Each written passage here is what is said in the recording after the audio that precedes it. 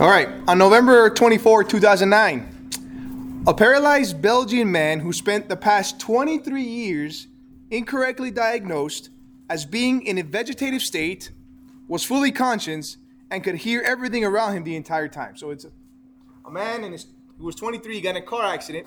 He became got into a vegetative state. The doctors pronounced that he was not conscious, but he was alive. 23 years after that, guy's 46 now, they experiment and now they find out that he was always conscious the entire time. The man, Rob Hubin, can finally communicate.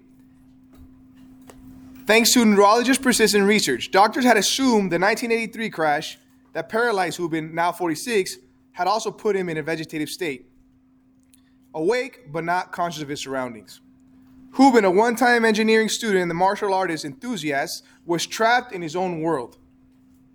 That is until Dr. Stephen Loris of the University of Liège, using modern brain scanning technology unavailable in the 1980s, saw that Hubin's brain lit up with near normal functioning when he was asked a question.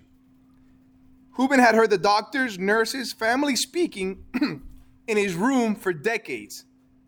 Listen to what he says, quote, "I shall never forget the day when they discovered what was truly wrong with me. It was my second birth," end quote.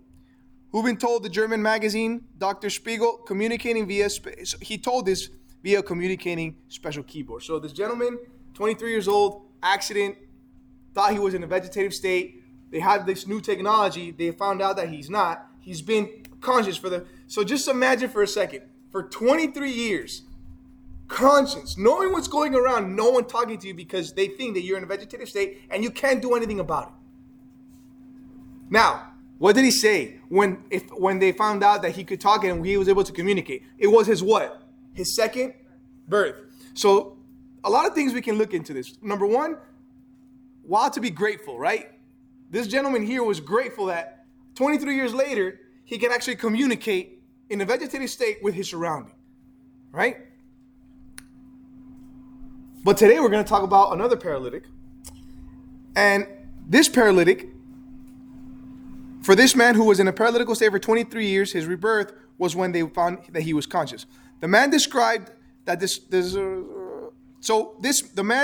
discovery as a second birth was not even healed. He wasn't healed completely, and he's still considered as a second birth.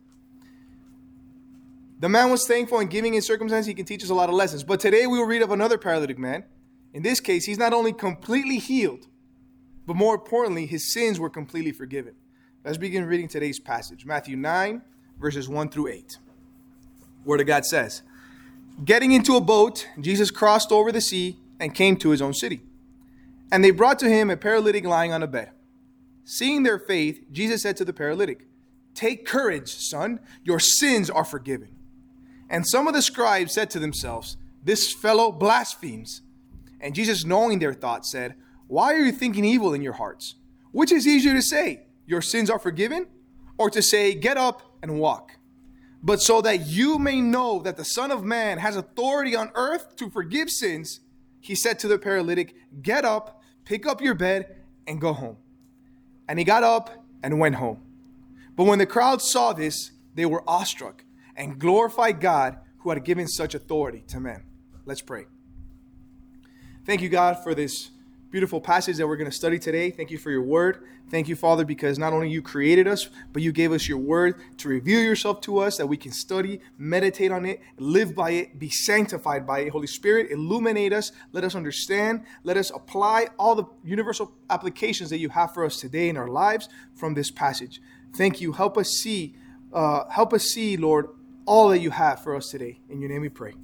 Amen. So the theme, if you're writing notes, is Jesus Christ is God and forgives sins. Jesus Christ is God and forgives sins. An outline, 4 scenes of a miracle. We're going to go over 4 scenes of a miracle today. First is the setting, verses 1 through 2. Second is the argument, verses 3 through 6a. Then we have the miracle, verse 6b through 7. And then we have the worship, verse 8. So let's talk about what's happened so far. Matthew's arrangement of the last 3 miracle sets that we have discussed progressively show Jesus' credentials as Messiah. First, we see physical healings. He healed a leopard with a touch of his hand in Matthew 8, chapter 3, verse 3. He healed a centurion's servant without having seen the afflicted person, chapter 8, verses 13. And then he heals Peter's mother-in-law with a serious fever, chapter 8, verses 15. Those are the physical miracles that we've seen thus far. Then he goes beyond physical afflictions and demonstrates his authority over Satan and over the earth, right? Casting out demons with a word in 8:16 and demonstrating his power over the great natural forces by stilling the storm in Galilee, verses 8:26. And again, he demonstrates his spiritual authority over Satan when he delivers, like we learned last time, the 2 possessed man, the legion from the Gadarenes. This now leads us to the third type of miracle that Jesus gives credit, that Matthew gives credit Jesus for, which is his messiahship, the power to forgive sins. This is the third set of miracles that Matthew is recording. Healing, authority over Satan and the spiritual world, authority over our physical realm and earth, and the third set is the forgiving of sins. So let's take a look at the setting. Verse 1, getting into a boat, Jesus crossed over the sea and came to his own city. So remember that after the Sermon on the Mount, he healed Peter's mother-in-law with the fever. And what happens the next day? We see in Matthew 8:18. Now when Jesus saw a crowd around him, he gave orders to depart to the other side of the sea. So a lot of people are there. Remember, he's presenting, he's doing all these miracles. He has a crowd, he has a following. He's saying, let's go somewhere else. He gets on a boat. On the way there, that's when he calms the storm.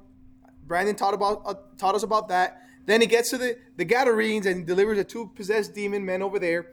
And guess what? What did they tell him over there? What did they tell him? What did they tell him when he took the legion out of the pigs? What were the people in that area telling him? In the Gadarenes. Get out of here. Bye. We don't want to see you. And Jesus, he lives. He leaves the city, crossing the lake, honoring the requests of the Gentiles in chapter 8, verses 34. We know that his own city is Capernaum. Okay? We know this because in Mark's account of this event, chapter 2, verse 1 says, when he had come back to Capernaum several days afterward, it was heard that he was at home. Capernaum was the headquarters of Jesus' ministry. Guys, what is the theme of Matthew? Can anybody tell me the theme of Matthew? Jesus is king. Who is the intended audience of the letter? Anybody tell me? Yes. The Jews, yes. Matthew wants to make sure that his readers know that the majority of Jesus' miracles took place up until this point in this city. Okay? Why? He later states in chapter 11, verse 20 through 24. Everyone go there real quick. Matthew 11, chapter 11, verses 20 through 24. Remember, we're talking about the setting, his own city, Capernaum. Chapter 11, verse 20, the word of God says, then he began to denounce the cities in which most of his miracles were done because they did not repent. Woe to you, Chorazin! Woe to you, Bethsaida!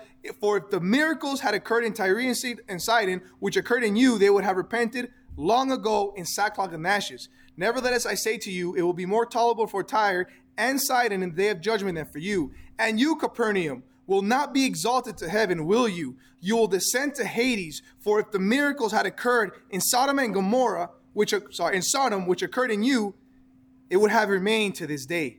Nevertheless, I say to you that it will be more tolerable for the land of Sodom in the day of judgment than for you.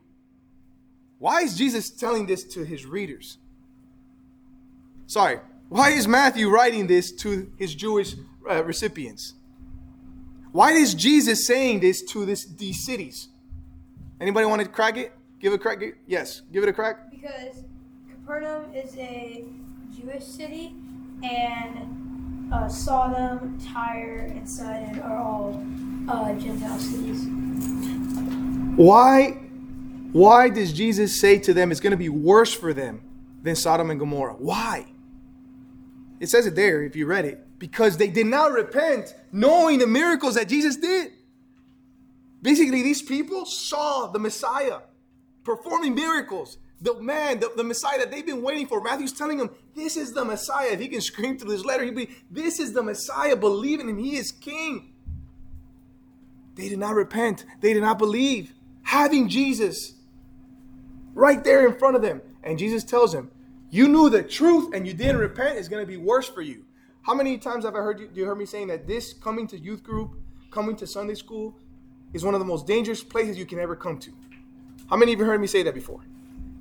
Coming to Sunday school, coming to youth group, coming to church, it's the most dangerous thing you can ever do for your life. Why? Because you are preached the truth here. The truth is given to you here.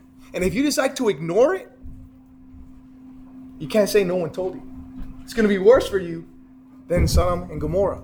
Jesus is telling you, Sodom and Gomorrah was bad, like brimstone from fire. It was done, demolished, not standing today. And he's saying it's going to be worse for them. Worse for us who blatantly ignore and do not bow our knees to Jesus Christ. So he really wants his Jewish brothers to be saved. He's telling them, don't be damned like the ones who saw the Messiah perform the miracles. I have told you before. I already said this. Sorry. So what happened when he got to his city? Many people heard of it and began forming crowds again. It's going to happen. Jesus left because there were crowds. Now he's come back, and we know that Mark said that crowds began to form again. Why are crowds forming again, guys? Why are they forming? Yes. For the healing? Yeah, because they know Jesus is healing. He's back. Oh man, my tia, my aunt, she needs healing. Let's bring her. My uncle, my cousin, my aunt. Let's go. It's a party. They got healed. I say that because in our Latin culture, everything's a party. I'm sorry, it is. Jesus is here. Let's bring the music, bring the barbecue, bring everyone. Let's just have a party with Jesus. Verse 2, and they brought to him a paralytic lying on a bed. Seeing their faith, Jesus said to the paralytic, take courage, son, your sins are forgiven. They, who is they? They are 4 men who were mentioned in both Mark and Luke's account of the miracle. They lowered the paralytic down from a roof so that Jesus could heal him. Mark 2, verses 3-4 says, and they came, bringing to him a paralytic carried by 4 men. Being unable to get to him because of the crowd, they removed the roof above him, and when they had dug an opening, they let down the pallet on which the paralytic was lying. That's Mark's account. And then we have Luke's account, chapter 5, verses 18-19. And some men were carrying on a bed a man who was paralyzed. And they were trying to bring him in and set him down in front of him. But not finding any way to bring him in because of the crowd, they went up on the roof and let him down through the tiles. With his stretcher, into the middle of the crowd in front of Jesus.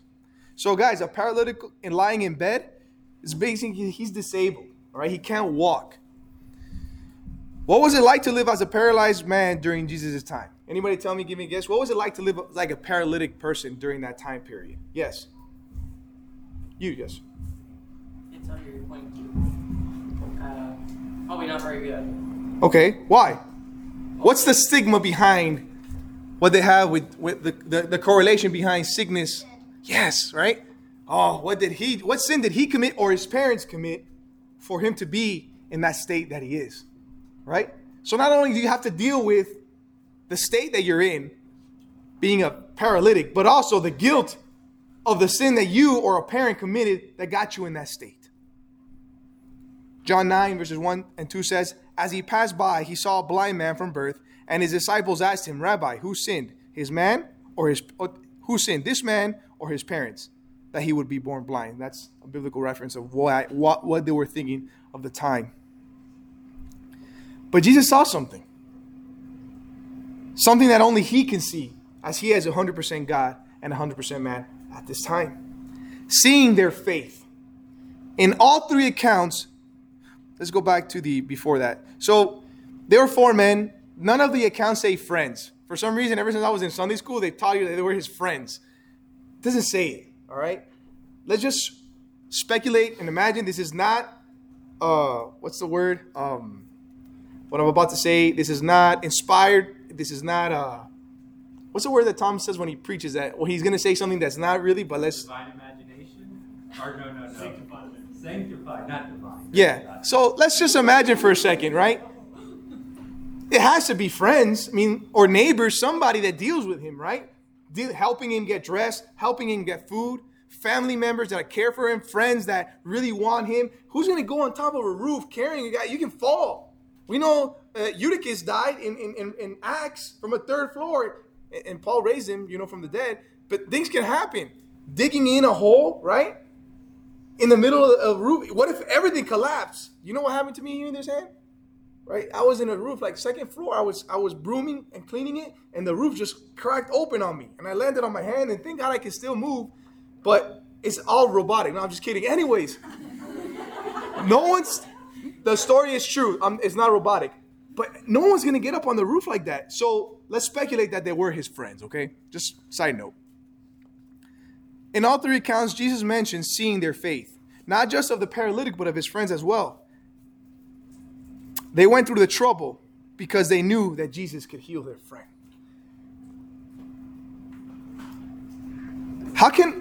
As an application question, how many of us can actually say that that's how much we care for our friends? That's how much we care for our loved ones. Knowing that Jesus has a power to heal. What will we do? How much effort will we give to make this happen? And I want you to think about that, because we're going to get back to that. Also, these friends, it was all about the paralytic. They saw the crowd. Everyone was going in and healed. I'm pretty sure these four guys had somebody, a family member, somebody that was sick. It doesn't mention that they actually asked Jesus for anything. They were just there literally for the care and for the well-being of their friend. So, guys, you know that in the account of Matthew, Matthew doesn't record all the details of his friends putting him through a roof. Why is that?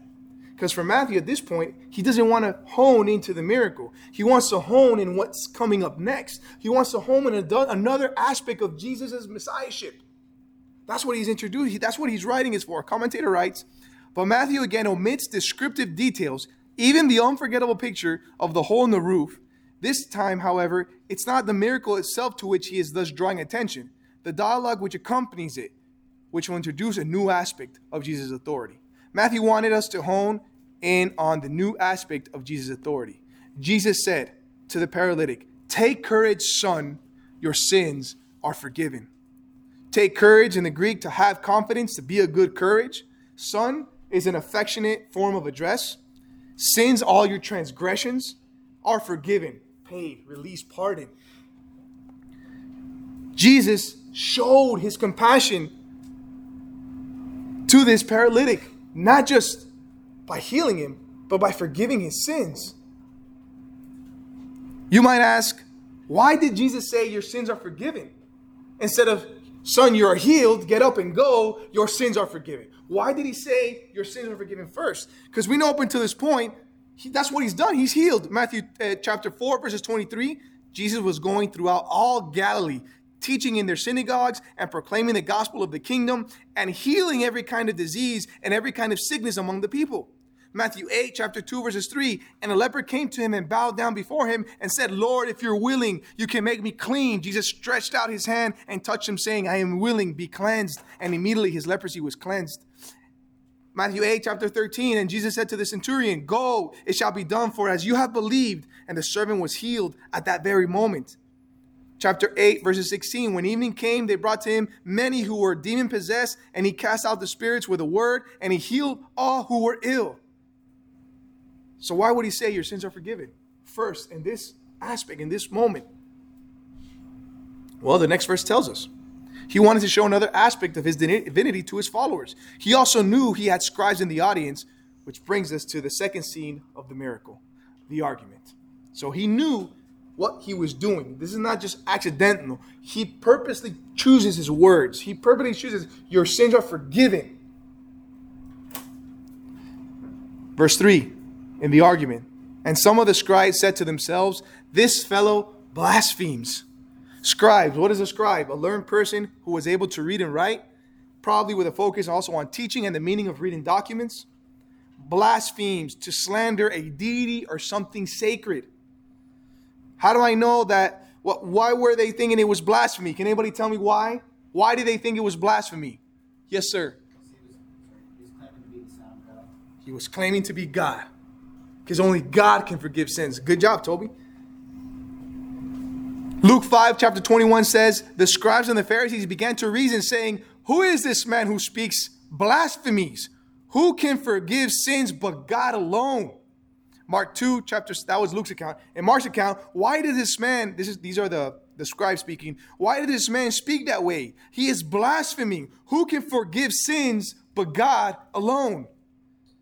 They were astonished at his claim. Guys, this is the first time in Matthew where he butts heads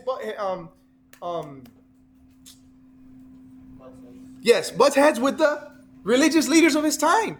This is the first time there's actually like an altercation between them. Why? Until this point, the scribes were like, oh, he's a prophet. Prophets, oh yeah, we learned that. Oh, I remember that, Elisha, he healed Naaman, he healed that king. Oh yeah, they heal. So there's no problems there. Yeah, go ahead and heal. We're still seeing who he is. But when he comes and says, your sins are forgiven, now they're thinking, oh, hold on a second. This Jesus guy, he just took it to another level. And you know what? Especially in their self-righteousness, right? They believe that you can earn God's favor by being good. So here comes Jesus, says your sins are forgiven. What are they thinking? Not only are they thinking, who is this guy? Only God can forgive sins. But what are they also thinking in their self-righteousness? Is this good God? He's going to point out all of our mistakes. Yes.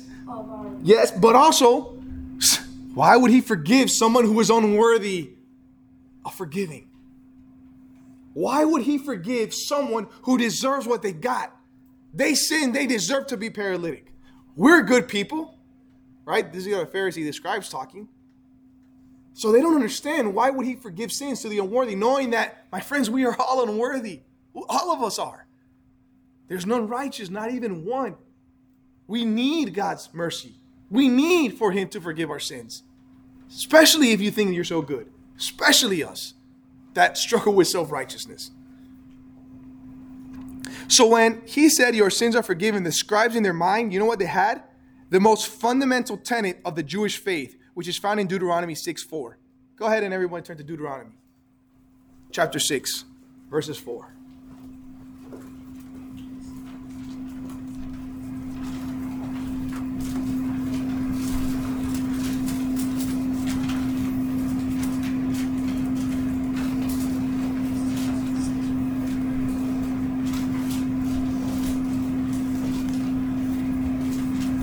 We're all there? Let's all read it together. 1, 2, 3. Hear, O Israel. Which verse? Sorry, verse 4.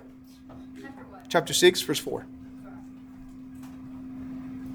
Is everyone there? Let's read it together. Hear, O Israel, the Lord our God, the Lord is one. The Lord is jealous.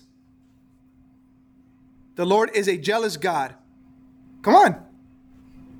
It's not there?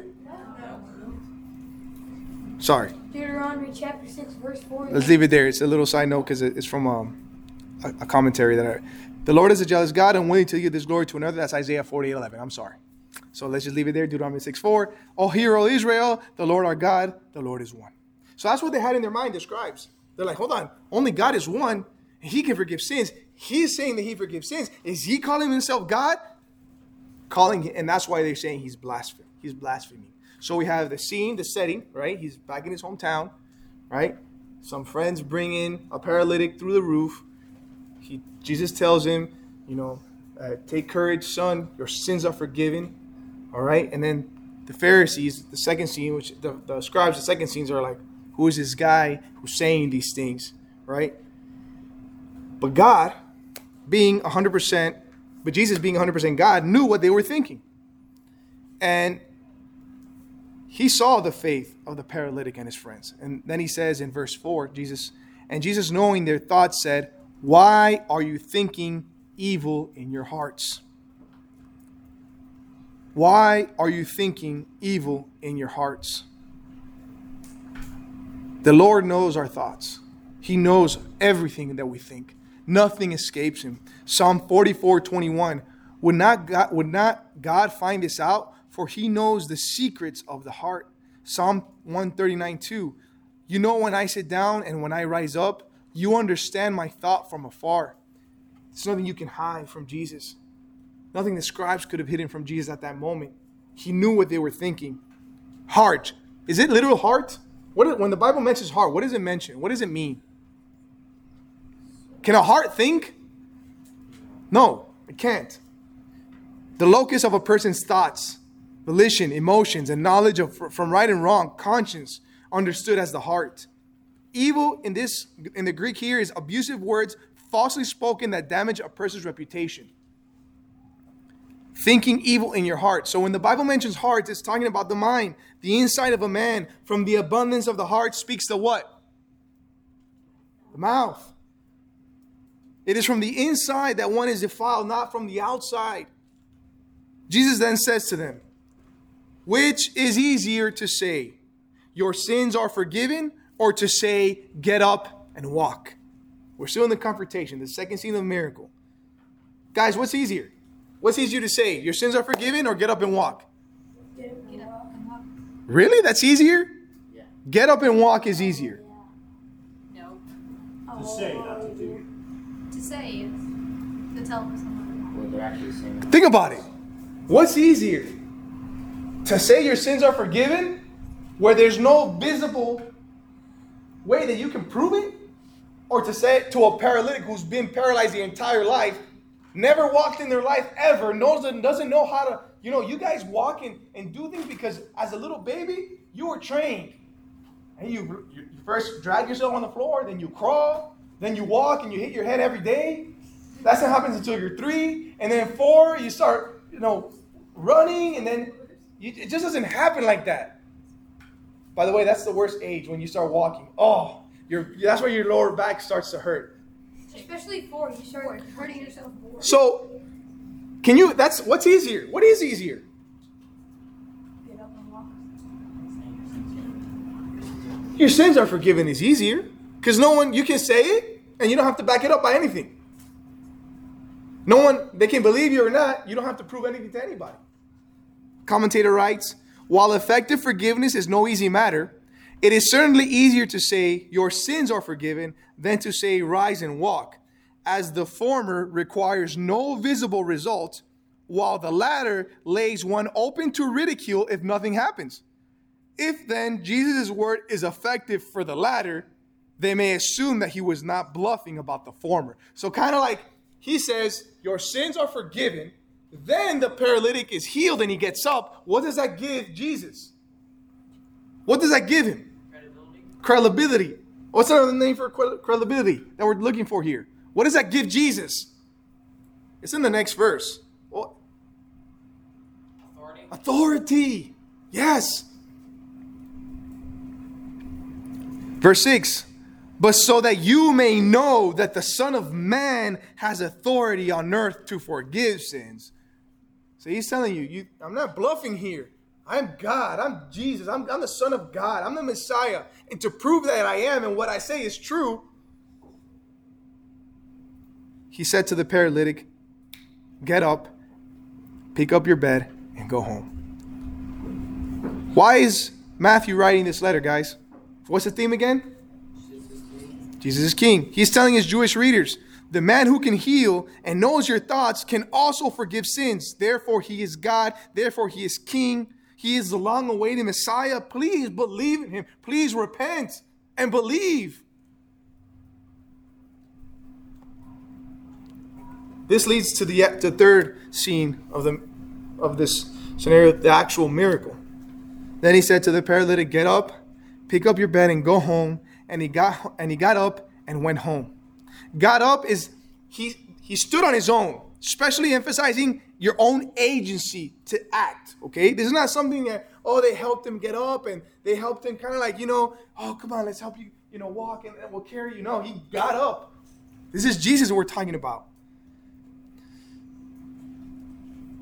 And remember, what did we talk about last time I taught you guys? Let's not use the word miracle lightly. Right? We can't use that word lightly. A miracle is a miracle.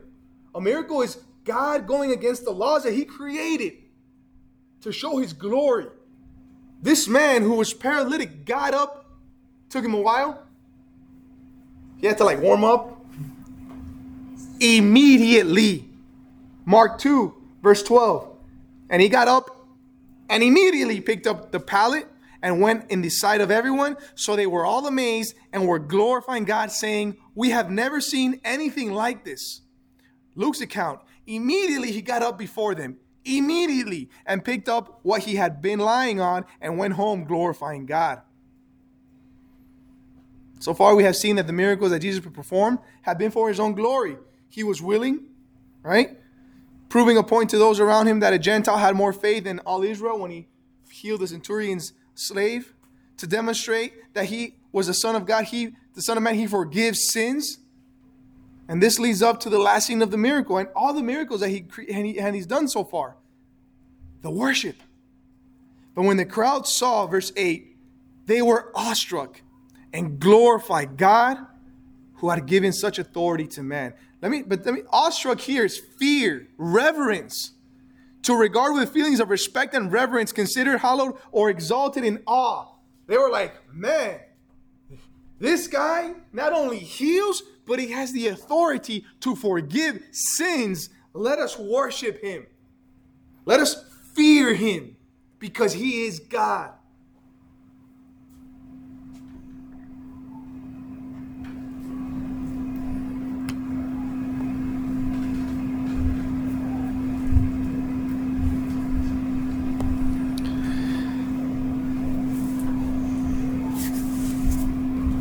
This leads us to our application for tonight.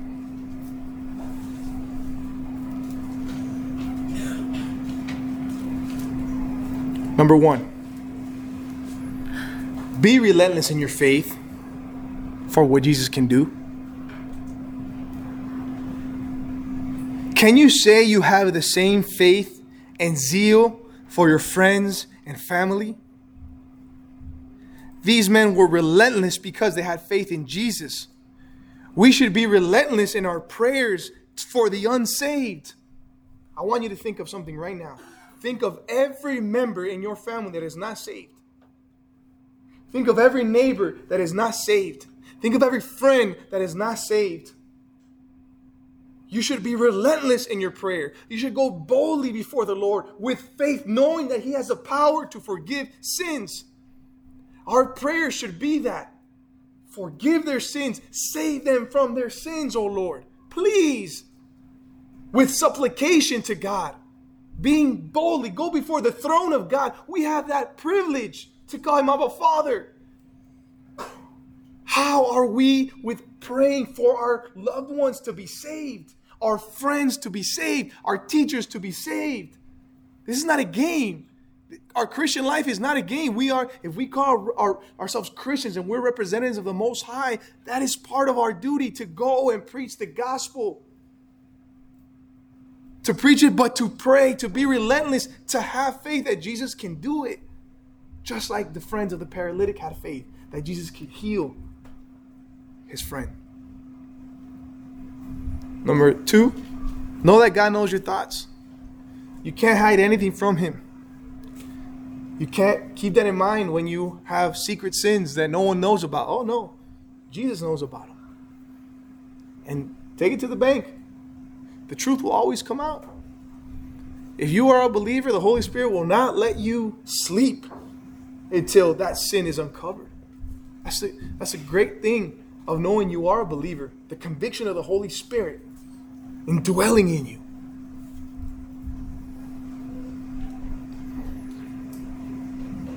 Number 3, this is crucial. Know that the second person of the Godhead, Christ the Son, is God. We believe in a triune God. Father, Son, Holy Spirit. That is the Jesus that we preach here. That is the Jesus that we read about in the Bible. That is the Jesus that can save. So when you I ask you, do you believe in Jesus? I believe in Jesus. I believe in the triune God, Jesus. Say it like that. Because there's a lot of Jesuses out there that are being preached that are not Jesus. The Jesus of the Jehovah's Witnesses, the Jesus of the Mormons, that is not the Jesus of the Bible. They don't consider him God. Know that Jesus is God. He was 100% God and 100% man all at the same time. The God-man. There are some denominations in Christianity that preach that he was not 100% God. That is false teaching. And they say that to justify the doctrines that they want to push through in their churches. Oh, since Jesus was man, you're also a man. You can do the miracles that Jesus did. No, that is false. That is wrong. Jesus was 100% God and 100% man. Never forget that. And always emphasize that. You believe in a triune God, Jesus Christ, the Son of God. Triune God. That is a pinnacle of our faith. Last. Guys, are you awestruck of Jesus' ability to forgive sins? Are you awestruck? Does it bring you to your knees to glorify God for what he has done?